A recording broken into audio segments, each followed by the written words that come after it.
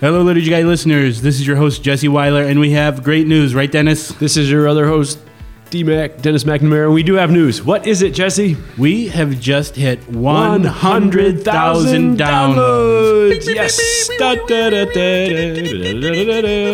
What was that show, $100,000 Pyramid? We have 100,000 listener pyramid. The 100,000 download pyramid? I don't think we have 100,000 listeners. This is not a pyramid scheme, but nonetheless. I think we have one listener who listens a lot. And we don't know who it was who had the 100,000, but it can be one of those listeners. And they get no prize. I wish we could give them something. Yeah, I don't think we would have been able to know who did it or why or how or to what extent. But also, I think, I'm not entirely sure, I have no way to prove this, but I think we were in the top 3 for the FisherNet Best Podcast Award. I think we were number 2. I think we were number 2, so those will be announced on Friday, December 8th, so we'll know if we win, I guess. Right, and thanks so much to our voters. All I did was put a thing on Facebook a couple times, and we went from 6th place to 2nd place in the original voting, but we could still win because a panel of judges picks the winning podcast. Would you say that winning that award would be better than pie crust or not as good? Oh my gosh. It would be like taking a bath in a tub full of pie crust and then eating it afterward. I regret asking you that question, but I guess today we'll talk about the episode today, which is the marriage rite, the new marriage rite, right? New translation and revised rite of marriage. And there's also a liturgy question about the revised marriage rite. So, not to mention best Catholic pickup lines. Oh yeah, also I forgot that we did that. Okay, so this is an amazing episode today, and now you can listen to episode 18 of season 2 of The Liturgy Guys. Enjoy. I'm going to talk to you today about the Mass. The liturgy is what enculturates the gospel for us. What are you, some kind of altar boy? And it enculturates it into our day-to-day life, our day-to-day existence. It's pretty dang exciting, huh? We're called not to some crapshoot called life, but to an adventure in fidelity that beckons us to cast out to the deep. The Liturgical Institute is proud to present The Liturgy Guys. I mean, inevitably, the beginning of every podcast is just us waiting for Chris to be ready. That's right. I know. Sorry. It takes so long. I'm ready instantly. It's like, boom. But Chris is checking his Chris, sources. can we do this list while you're waiting? While you're getting ready? Or do you want to... Tell me about marriage, Jesse. I'll laugh about him. Marriage is great. What's the worst moment you've ever had in your marriage? Oh, man. Don't there's say categories. You're supposed to say none. Oh, yeah, none. What if Still waiting for that to happen. Yeah, right. There have been no low points. No. Have you ever thrown a lamp? No, I've never thrown a lamp. Have you ever thrown a lamp, Chris? I've thrown a fit. No. Oh. Have you ever... I drive a Honda Fit because it's my wife's car, but it's small, but it's still big enough that I can't throw it. So, anyway, Are you ready, Chris? That was I'm an ready. unintentional, very funny joke to me. So, speaking of funny jokes, Yes. Let's introduce Chris. no, oh no, we said funny. Oh yeah. So we're going to talk about the marriage rite today. A lot of email questions have been coming in as of late about the new marriage rite and the translation and stuff. So we're going to dive into that. But first, we thought that we would go over some Catholic pickup lines that we saw on this list somewhere, and some of these are pretty fantastic. Did you use any of these, Jesse? Ever try these out? I wish. But let's go with, I'm not going to read all of them, but... We'll let Dennis is a single man here. Let him choose which of the handful he would Which one of these would use. best work with me? Okay. The number one thing would be, hey, I have pie crust. And that would be That's hard. not on this list. No, these are lines you're going to use. Oh. Yeah, I so thought these would be used on me. Okay. No. All right. Hey, I highly doubt that. I have pie crust. Same answer. So you're going to use these lines on me. Okay, Jesse, go ahead. Okay. No, you're going to use these lines on somebody. You need to pick which one. Then I should be reading. Anyway, go ahead. Okay. The first one is this seat taken, or are you a sede vacantist? Oh, man. All right, number 2. Can I take you for a small meal that when combined with another small meal doesn't exceed your day's large meal? I believe it's Good Friday. So last night I was reading the book of Numbers and I realized I don't have yours. Oh, no, I like that one. Yeah. This is my favorite one. Are you a library card? Because you got fine written all over you. A library book, I mean. You got fine written all over you. All right, so here's number 4. What's a nice girl like you doing a confession line like this? Wow. Number 5, are you a traditionalist because your form is extraordinary? Number 6, the Bible says to give food and drink to the hungry and thirsty. How about dinner? Dennis not This one is my favorite. Number 7, baby, your hair is like a flock of goats leaping down the slopes of Gilead. You have a nose like a tower and teeth like a sheep's. Okay, let's see. What did I just do? Did I do number 7? Just a couple more. Okay, so The best ones.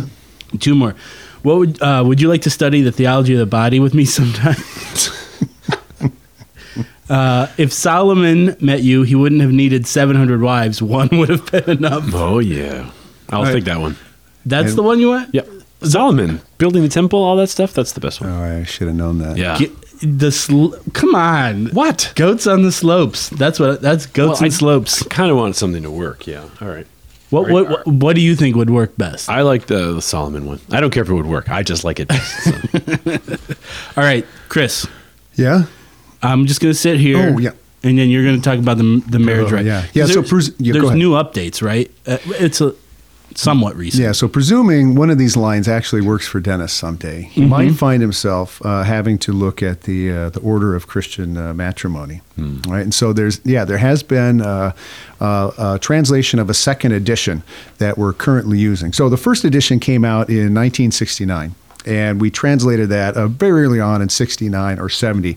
And we've been using that all the way up until last year. Now, I don't know.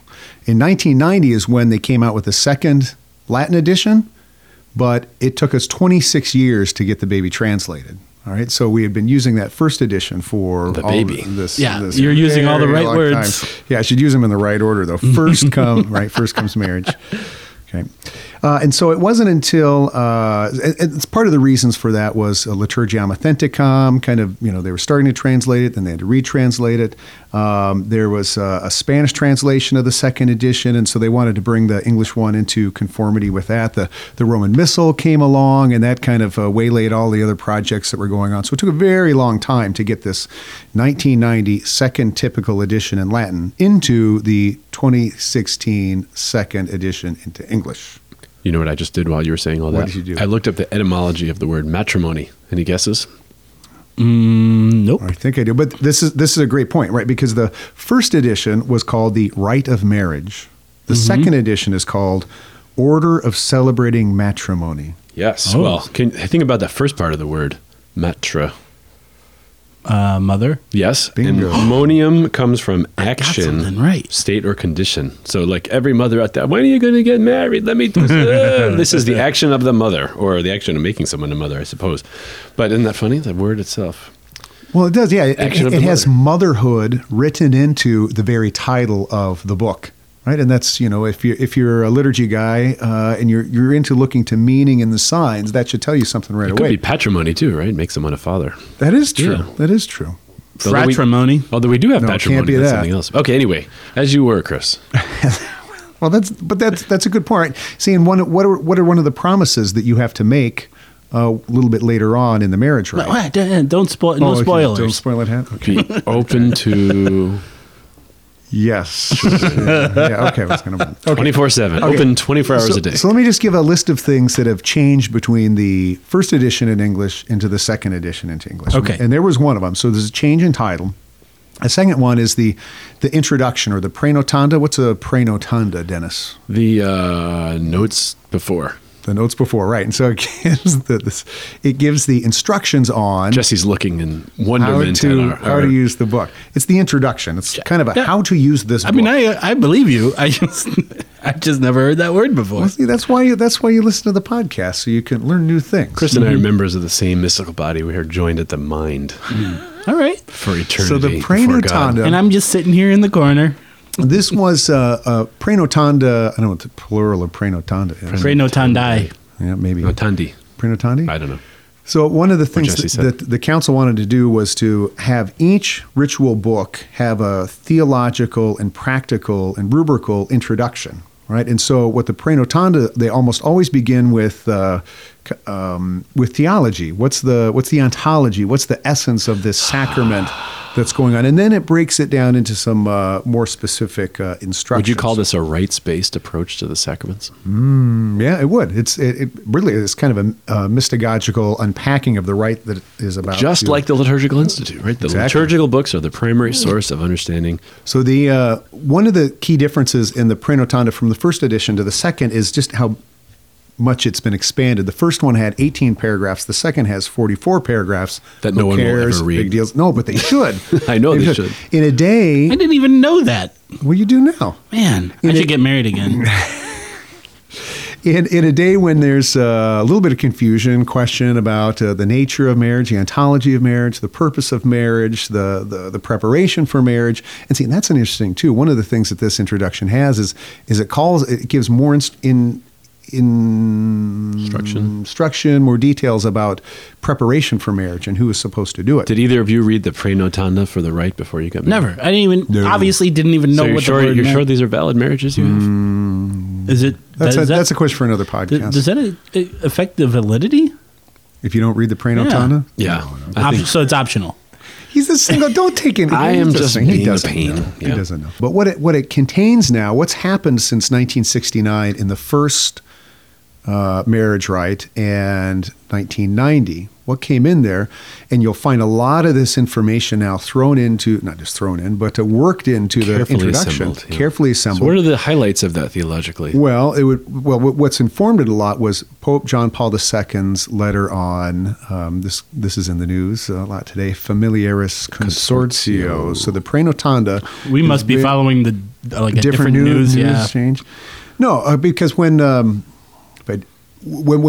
there's discussions about Amoris Laetitia, right, and the question of the sacrament of marriage, so a lot of people say, well, how closely or not is Amoris Laetitia? How is it to be read in light of Familiaris Consortio and the rest? And so, if for no other reason, Amoris Laetitia today has brought Familiaris Consortio of John Paul II very much to the fore. Well, that's the document that is informing a lot of the prenotando. But also the Code of Canon Law from 1983, obviously wasn't around in 1969-70, and so a lot of that wisdom is in there as well. So the introduction to the marriage rite is very large. It's got a lot of theology. You want to know what marriage is about, what matrimony is about, you go to the introduction. Now, is this available? Is it approved, published out Yes, there? yes, Everything. So it's yes. it's being used in churches Yes. now already? Okay. Oh, yeah. Yeah, it was optional September 8th, 2016, and became mandatory at the end of the year, December. Well, I think Feast of the Holy Family was at the end of the year, like it always that's is. appropriate. Yeah, 2016. So now it's the rite that must be used. Okay, what else is different? Is it tells the minister what the homily is supposed to be about. What's the wedding homily to be about? The gospel? Wasn't homily supposed to be about the gospel? Yeah. Well, it can be based upon the gospel. It should be says, about a movie he saw or the couple. Should it be about the love of Jesse and Kim and things? The answer is fourfold. It says the mystery of Christian marriage. All right. What is so it? if he's going to, well, that's a good question. What's the mystery of Christian marriage? The uniting What's of the sacrament two of into marriage? one, like the persons of the Trinity. There's. If I knew the answer, You it should wouldn't see be a mystery. Chris's eyes lit up when I said that. Wow. No, it's the easiest answer. The first answer is it's the mystery. It's the expression of the mystery of the marriage of Jesus, the bridegroom, to his bride, the church. Right. Yeah, and all of salvation history from. The overflowing love of the Trinity into creation, the union of Adam and Eve, the relationship of God to his people, and all through the Old Covenant is this kind of a marriage, this relationship on the rocks until finally they come together again with Christ upon the cross. And what happens in heaven, Dennis? Because their wedding feast of the It's a Lamb has wedding begun. feast of the Lamb. And the And so bride is prepared to welcome. All of salvation history is the story of a marriage.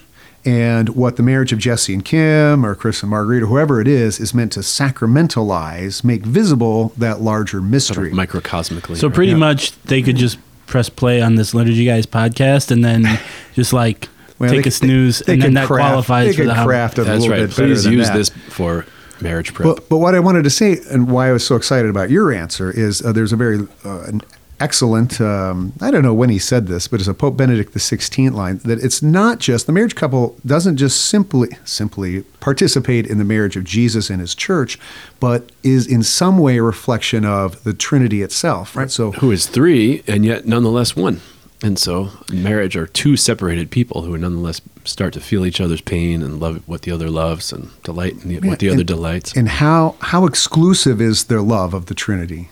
It's not. And how long will it last? Forever. And what does it beget? This sounds like a Boys to Men song. It's like, to become one forever. But no, what the family does and the married couple does is has this exclusive love that's meant to last forever, that's supposed to beget new life, that's entered freely and things like that. And so that's, in those ways, you sacramentalize the perichoresis of the Trinity turns outward into creation. The perichoresis of the bride and groom. David Fagerberg. Yes. That means dancing around, right? So there's a lot of dancing at weddings. That's the mystery of Christian marriage. This is supposed to be spoken about and preached about. This is the meaning of the chicken dance. All right, so that's the first point it should be. The dignity of conjugal love. The third is the responsibilities of marriage. And the fourth is the grace of the sacrament. So if a minister wants to know, what am I going to preach about? The Rite tells you, and this is new in the second edition, it says talk about 1, 2, 3, and 4. Here's some things to talk about. If you're going to talk about Jesse and Kim, you have to do it in light of their conjugal love. Well, of the love of... You notice how he skipped that one? Yeah, he went really fast over. For a guy with 8 kids, Chris, you really... of Christ for his church. It's kind of like at a funeral. I mean, the homily isn't about the deceased. It's about Jesus and his saving paschal mystery. And only in that light do we bring in the deceased. Anyway, okay. So that's something new, is what to preach about. There was no like outline or topics before, or? Correct. Okay. That's correct. That's Price said the minister gives a homily. So my homily was valid. Great. Well, maybe. Or the homily. You gave a homily? The homily at my wedding. Okay, there's more descriptive and clarified rubrics, right? So we did a podcast on Paul VI. We're entering into something new, and there's new territory. There's some novelty, and so a lot of the rubrics in the first editions of the books didn't really know what to take into account. Well, after many years of practice, there's new and more descriptive rubrics. For example, at the introductory rites, the questions before consent, there's an explicit rubric that you have to say out loud that you're entering into this relationship freely, and the spouse has to say out loud. You can't say them together because it's it's part of the integrity of the sacrament that you're freely entering into this. Because I could have just been moving my lips, but not actually saying it. And if, it's possible that you can have a number of marriages take place in the same Mass. The priest is supposed to elicit the response from every single couple and every single person specifically, and not just kind of... Wait, there are group marriages? Oh, yeah. Yeah, well, they're not married to each other. No, no. That's not what I meant. More than one couple at a time. That happens a lot in South America and places where there are not a lot of priests. Yeah. Wow. It's sort of like when you're on the exit row in the plane, and the flight attendant says, "You must answer individually. Can you do this?" And you have to say, "Yes, yes, yes, yes." Yeah, that's a great example. Yeah, if you're in that exit row, you got to take your earbuds out, and everyone has to. Yeah, except for there's no exit row in marriage. Nicely put. Yeah, nicely put. I know. I've looked for it. No need for it. There's a new rubric about the rings are to be sprinkled, that the marriage license is signed after the Mass, but it says not on the altar. I don't know. Maybe this was a problem. I don't know. So there's more rubrics. There's more help to the minister. There's readings that are offered in the order itself, and it says, this is a new edition, it says, one of the readings in the marriage rite must speak explicitly about the mystery of marriage. Right? So you can have a whole variety of selections that the couple can use, but one of them has to very clearly and explicitly speak about marriage. All right. There's some additional texts. Let's see where after there's an acclamation after the priest receives the consent of the couple. He says something like, "Let us bless the Lord. Thanks be to God," or some other acclamation can be sung. That's a new thing. And there's new text for the giving of the rings. what do we call that? Where every sacrament has an epiclesis. What's an epiclesis? That's when the Holy Spirit comes down. Yeah, where's the epiclesis in the marriage rite? Is it at the end when there's the blessing? Yeah, that's great. It's the got it right. Wow, it's the nuptial blessing. But now the calling down Late of bell. the calling of the Holy Spirit Wedding bells. is more explicit in the nuptial blessing. Good. Okay, and a couple more things. There's some cultural adaptations. One is called the aras. You know what the aras are? Is that? Were we talking about this before? No, we weren't. Okay, not that. That one's the lasso or something. Yeah, the aras are 13 coins, and I think these traditions come more of a Hispanic or Filipino background, but there's a giving. So I think I've never seen this. There's a giving of a box of 13 coins. The priest blesses them and gives them to the groom, who hands them over to the. I don't know if they hand them to each other or not, but it's supposed to. Maybe we can look at the prayer in a moment. Symbolize prayer blessing for God's bounty on their marriage about to take place. But the aras, giving of the 13 coins, is now written into the ritual. So this would be a cultural As an optional. As an option, yeah. Okay. Depending on the circumstances. Now, is that in the universal typical No. edition, or that's just No. an adaptation for Correct. American circumstances? Correct. Okay. Yes. So if you're keeping track with confirmatios and recognitios, so this giving of the coins and also of the veil and the lasso, which we'll talk about in a minute, this would be a ritual adaptation governed by the fourth instruction called Veritatis Legitime, and the Holy See would have to give recognitio, recognize this. Okay. Another adaptation is the veil or the lasso, which is I think described as like a garland, or maybe it's like a veil. It's some like a lasso, I guess. Right. This wedding garland that is put around the two couples. Jesse, are you familiar with this at all? Yeah, so my wife is Filipino, but we did not do this in our wedding because I asked her about it if it's something that she wanted to do, and she didn't really know a lot about it, so we didn't do it at our wedding. But do you know much about it? Have you ever seen it?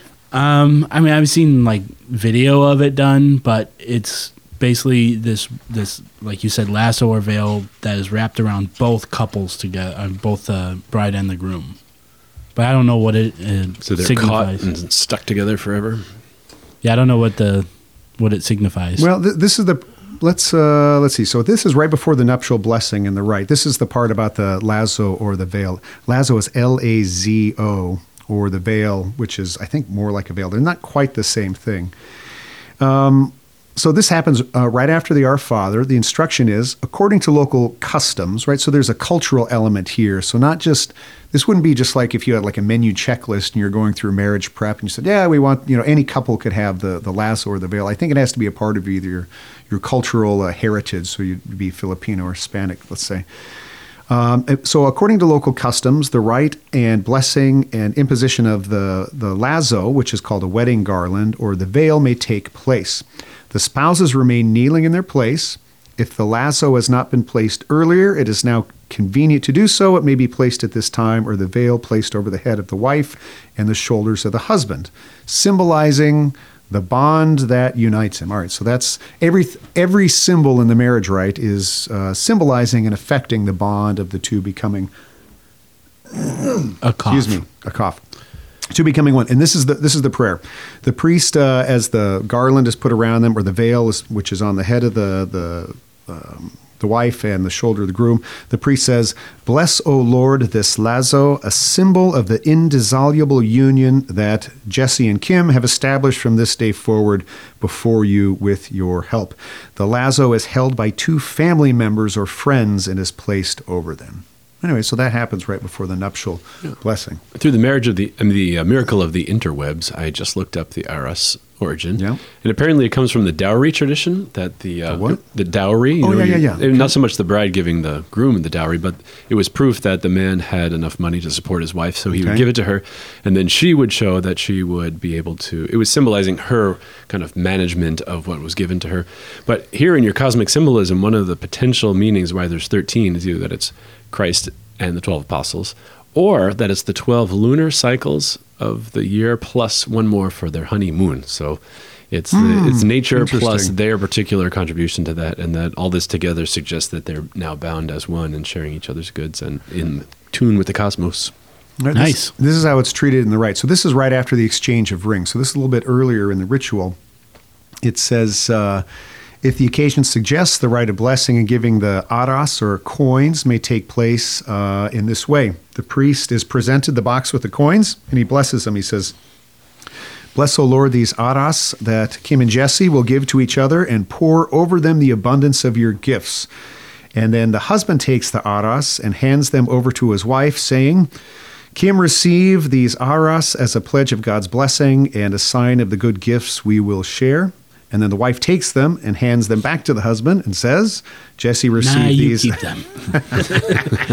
And she says the same prayer. So those are two things that are new into in the marriage rite. Now, these are things that are just because certain cultural groups want them and need them and they're making them official, or are these things that are meant to be now an enrichment of the wedding experience for anybody? No. I was trying to get that before. It's not for anybody. I think if it's a part of their cultural heritage. So again, I think you would be within your rights, so to speak, Jesse. If these were a part of yours and Kim's Use guys. Use guys. Now, is it limited to that? Because I know there's a lot of different. Okay. So Marguerite and I, we're not from the Philippines. Boring. Yeah, it'd be very, but like I read this article once about this tradition of when the bride and groom are saying their vows, on top of their hands is a crucifix, and then the priest puts his stole on top of the crucifix, like just these.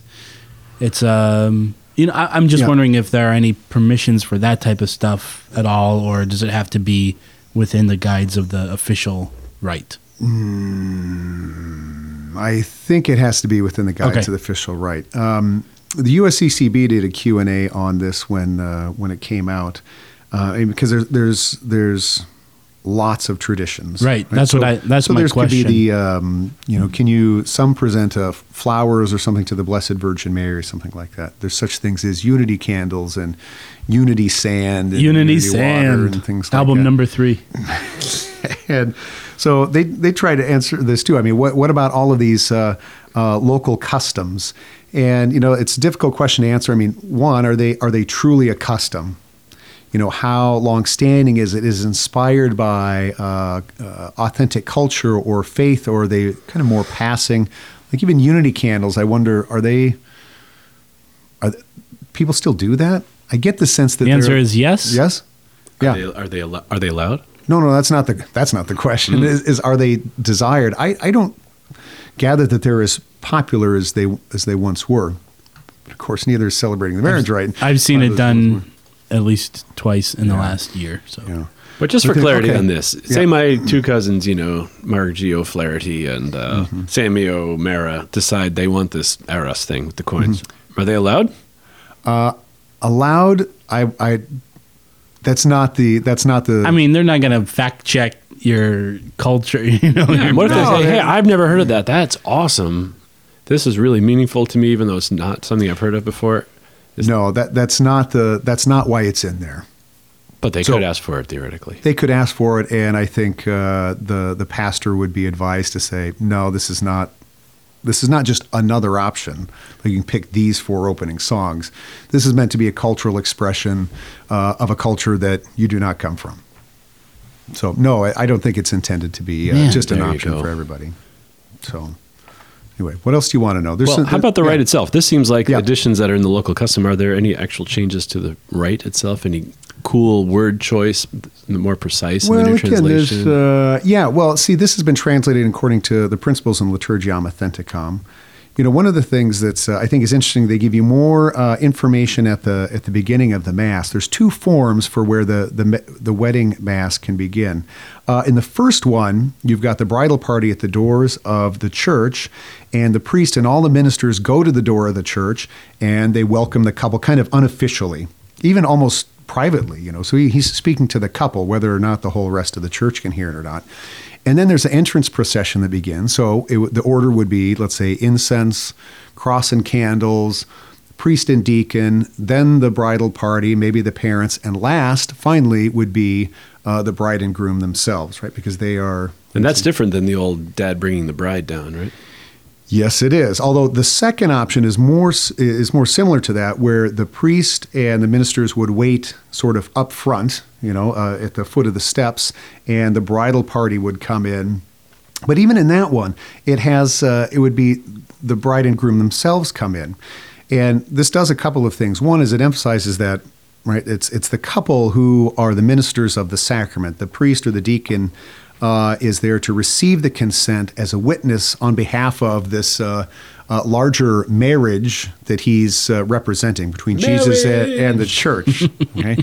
But it's the couples who are the ministers of the sacrament. And so the fact that the two of them come up together helps to signify that. Is it always supposed to be them two together? Because culturally, we like the bride to walk up alone and the groom to be standing there. Yeah, well, you're our wedding historian here, Dennis. What does that signify? That the father walks up the bride and hands her over to the groom. Well, if the groom is waiting up at the front, so to speak, and the bride comes in, I think that does signify this progress of the church. They're separated, from the bride and groom are separated, and he's up there waiting, just like Christ is waiting for us. And then she comes down the long aisle, which sort of signifies all of salvation history. And then finally, in the sight of God, the two become one.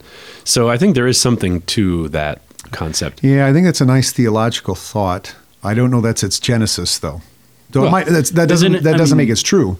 I always heard that it was the giving away, like the father giving his daughter to giving him, which may be cultural more than theological. Yeah, it is cultural. Yeah. So the husband or the groom wouldn't see his wife at all until that day, until the veil's lifted. In case he didn't like what he saw ahead of time, right?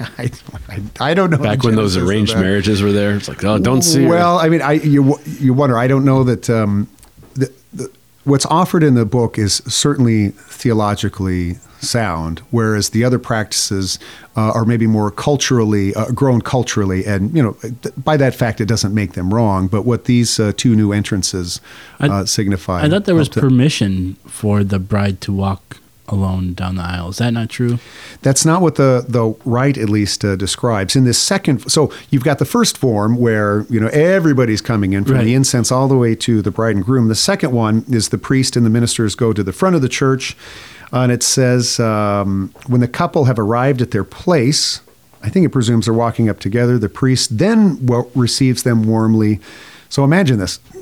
So the priest they've walked up to the front, the priest gives them a welcome, and then the next rubric is, then during the entrance chant, the priest approaches the altar. So as soon as he's done welcoming them, then there's a proper chant that's supposed to begin for the ritual mass, and he's going to walk up and reverence the altar with a profound bow and kiss the altar, and then he's going to go to the chair. So there's even a little bit of music that would accompany him from the greeting of the people up to... And that means he's outside the sanctuary when he greets them? Yeah. Yeah. And then he says, hi, you're here, and then he goes up to do what he has to do. He does, yeah. And so then there's a sign of the cross. A lot of the rites didn't at least indicate that there's supposed to be a sign of the cross. There's a sign of the cross, and he says the Rite provides him two texts to welcome the couple. Okay, so-and-so and so-and-so, the church shares your joy and warmly welcomes you together with your family and friends. I'm reading to the second one, the shorter one.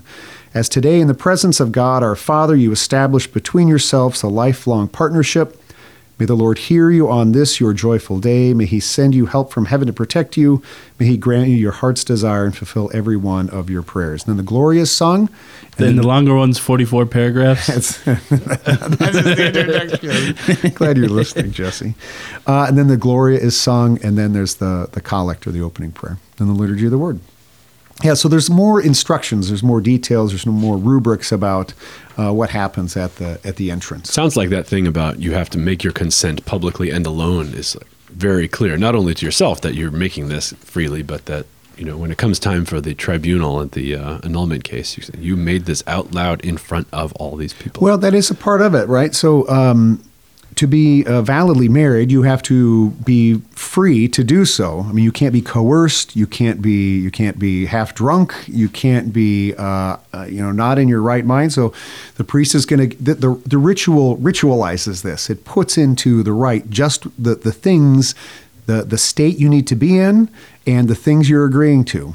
All right, so Jesse and Kim, have you come here to enter into marriage without coercion, freely and wholeheartedly? And both of you individually. So I would say yes, and then you would say I have, and she would say I have. Okay. So now that we've established that you're both free, your parents aren't forcing you into this. You're free to marry. Okay. Then he's going to ask you, are you free to agree to these three things?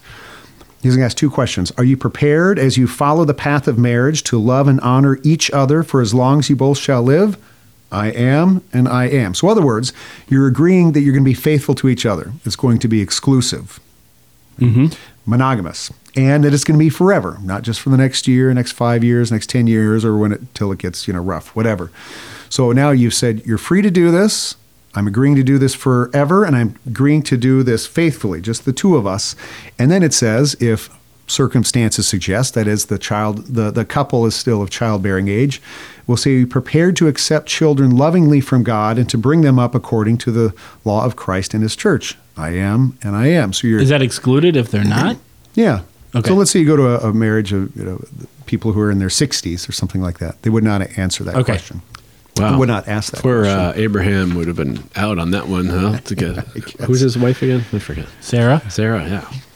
She was thought to be barren. Does this guy know anything? So I don't know. These goods of marriage, that it's open to life, it's faithful, and that it's intending to last forever, and that you're free to enter into that type of a relationship. This is what's going to make for, and you're not explicitly rejecting any of those things. In front of hundreds of your family and friends. You can't get out of it later, Jesse.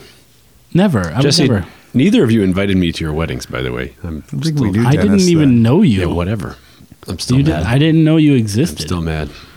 I can't testify. Well, you listen to these things, Dennis, so then when you get married, you'll know. I'm not inviting you either. You can come to the birth of my third child. Hey, that's it. We could we could do a live Liturgy Guys podcast. When Dennis gets married, we do like running commentary. Yeah. Okay, at this point, he's asking them. Dennis has insisted to be at the end of the aisle. He's using option 3. Since it is your intention to enter the covenant of holy matrimony, join your right hands and declare your consent before God and his church. All right, so then the right hands are joined. There's 2 formulas for the consent. You can't write your own vows, right? Because the consent has to capture what you are consenting to, these things you've agreed to.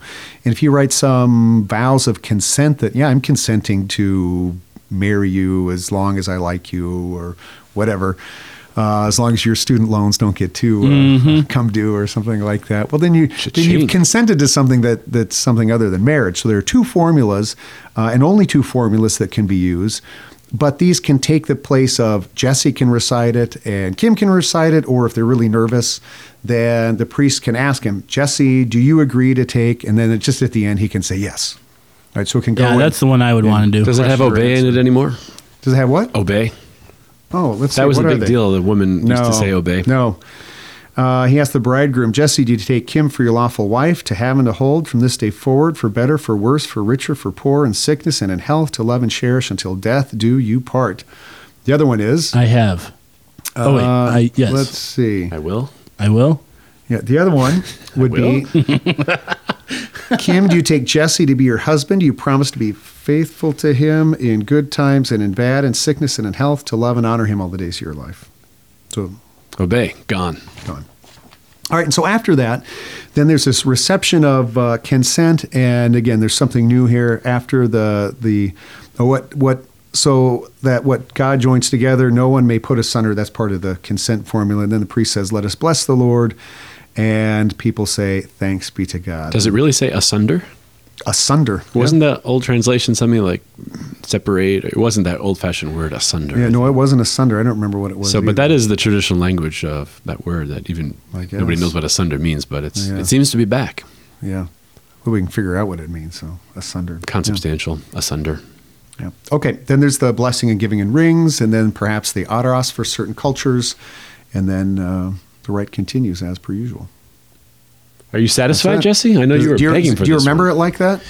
Yeah, it was a little different. We opted for like the hybrid entrance because there is that cultural thing, at least in America, of like seeing your bride walk down, like the reveal and everything. So we did at our wedding she walked in the doors of the church as a reveal, and then walked to me in the narthex, and then we together walked down the aisle. Is that a legitimate option, Chris? It would be valid, but illicit. Yeah. No, I'm just kidding. Really? No, it was a different rite anyway. Well, yeah, back it was. then, yeah. No, and I think too.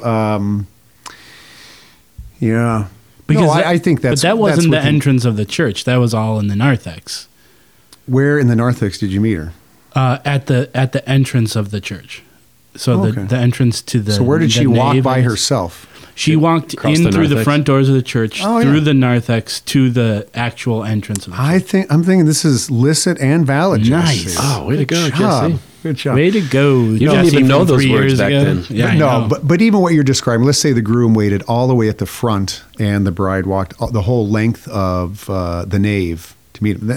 That doesn't quite seem to be just what the rite is saying. But I don't know that would be out of keeping with what. Yeah, I know that was a the rite has big, too. topic of discussion when they were deciding, what the rite would be for that, because that would frustrate a lot of soon-to-be brides and so on and so forth. No, but, I'm not the interpreter of liturgical law, but I think that would be in keeping with what's in the books. Well, now that we know this, Dennis, you can go to your future wife and say something like, I'm doing my Marian consecration this year. Next year, I'd like to be marrying you. Yes. You know all I have to say? Guaranteed to work. Don't you know me? I'm one of the liturgy guys. Who's the liturgy guy?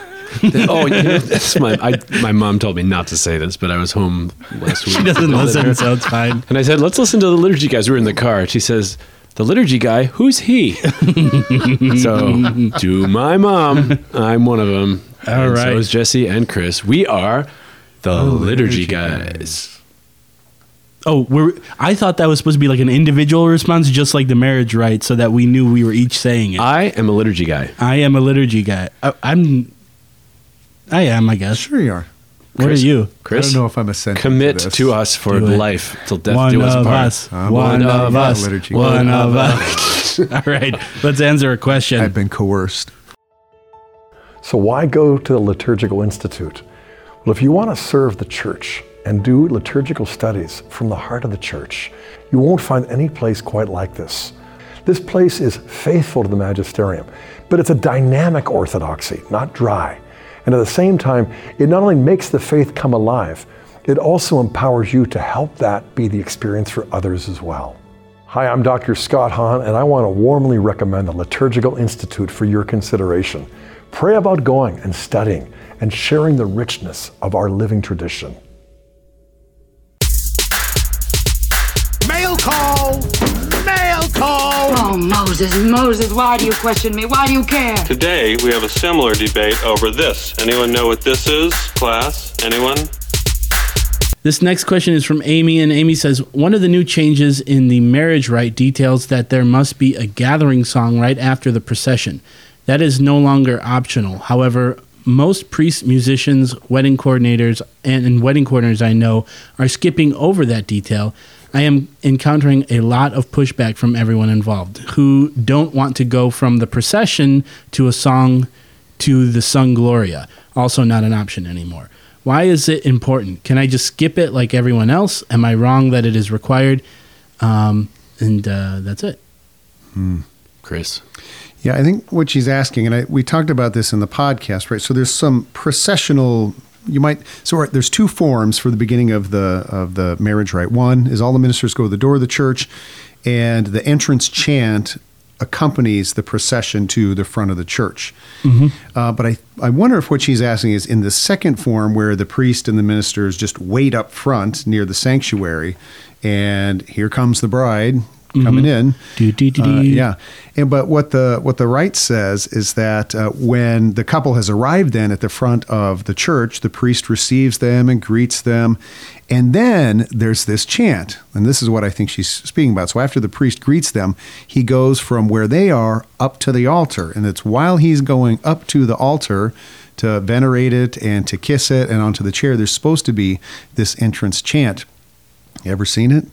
No, I haven't seen it. Never have either. And this, I think, is what she's asking. I mean, is it something you have to do? Is it optional to do? What's the answer? Yeah. What's the answer, Chris? Well, it's not presented as optional, and I don't know that it would have to be done in a very complex way. Imagine, simply an entrance antiphon, is just a single verse. I mean, how long would it take for the priest to cease greeting the couple to go to the altar and to the chair? Depends on the chapel or the church. Yeah, but at max, what? 30 seconds? If there were incense, then it would have more time. I often think that these entrance chants are supposed to be kind of incense for the ears, in a sense that the priest is going up to the altar. He's going to prepare everything. Suddenly the room is filled with this sound of the praise of God and about what's going to happen there. And if that's your scheme, right, then you would need a song. But if you're just going to walk, kiss, and sit down, kiss the altar and sit down, then you won't need much time. Exactly. So imagine just a simple verse of scripture. Now, this is not entirely related to what she's talking about, but on our own little parish at St. Philip's, we've gone to at least just singing the communion antiphon on Sunday, and it's amazing how that can hone in your mind on what you're about to do. Just taking that one verse of sacred scripture that's relative to receiving Holy Communion, and it just adjusts your whole frame of mind. So imagine you've had this big grand entrance with the bride, and the priest greets them, and then as he's going to the altar and then to the chair, in a very simple way, either the cantor or the choir or even the whole assembly could sing in a simple way, just that verse from the entrance antiphon for the Mass. It would readjust you from look at that pretty dress exactly. to, hey, we're going to do something here. That's right. It would take the focus. Sure, it's on the bride and groom, but it's on the bride and groom insofar as they manifest the mystery of Christ, and that's what that antiphon could do. Now, the question, however, is it mandatory or can it be skipped? It's not presented as something that can be skipped. It's it says, then during the entrance chant, the priest approaches the altar, reverences it with a profound bow, venerates it with a kiss. After that, he goes to the chair, and the Gloria starts. So the rubrics at least don't present it as a may or might or could. It's presented as something that ought to be done. It happens. Yeah, and we're not in the heavenly Jerusalem yet, and we're every liturgy we celebrate is an effort to try to bring it into conformity with that in the heavenly Jerusalem.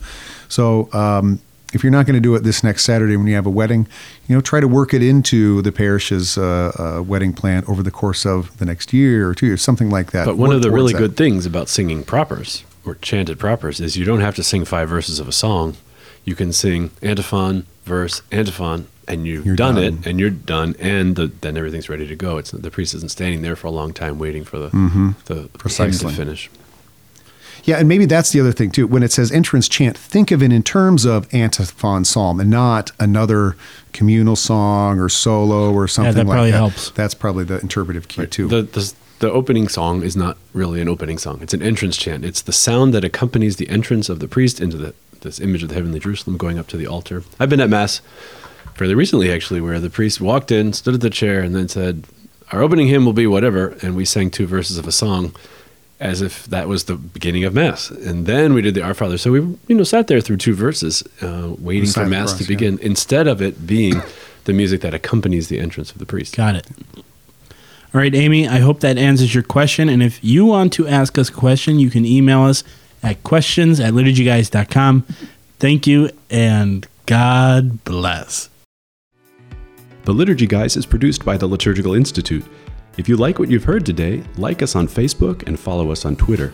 And be sure to check out liturgicalinstitute.org to discover more about our degree programs, public events, and publications. Refresh your soul and renew the church at what Bishop Robert Barron calls one of the very best places in the country to receive formation in the Catholic liturgical tradition.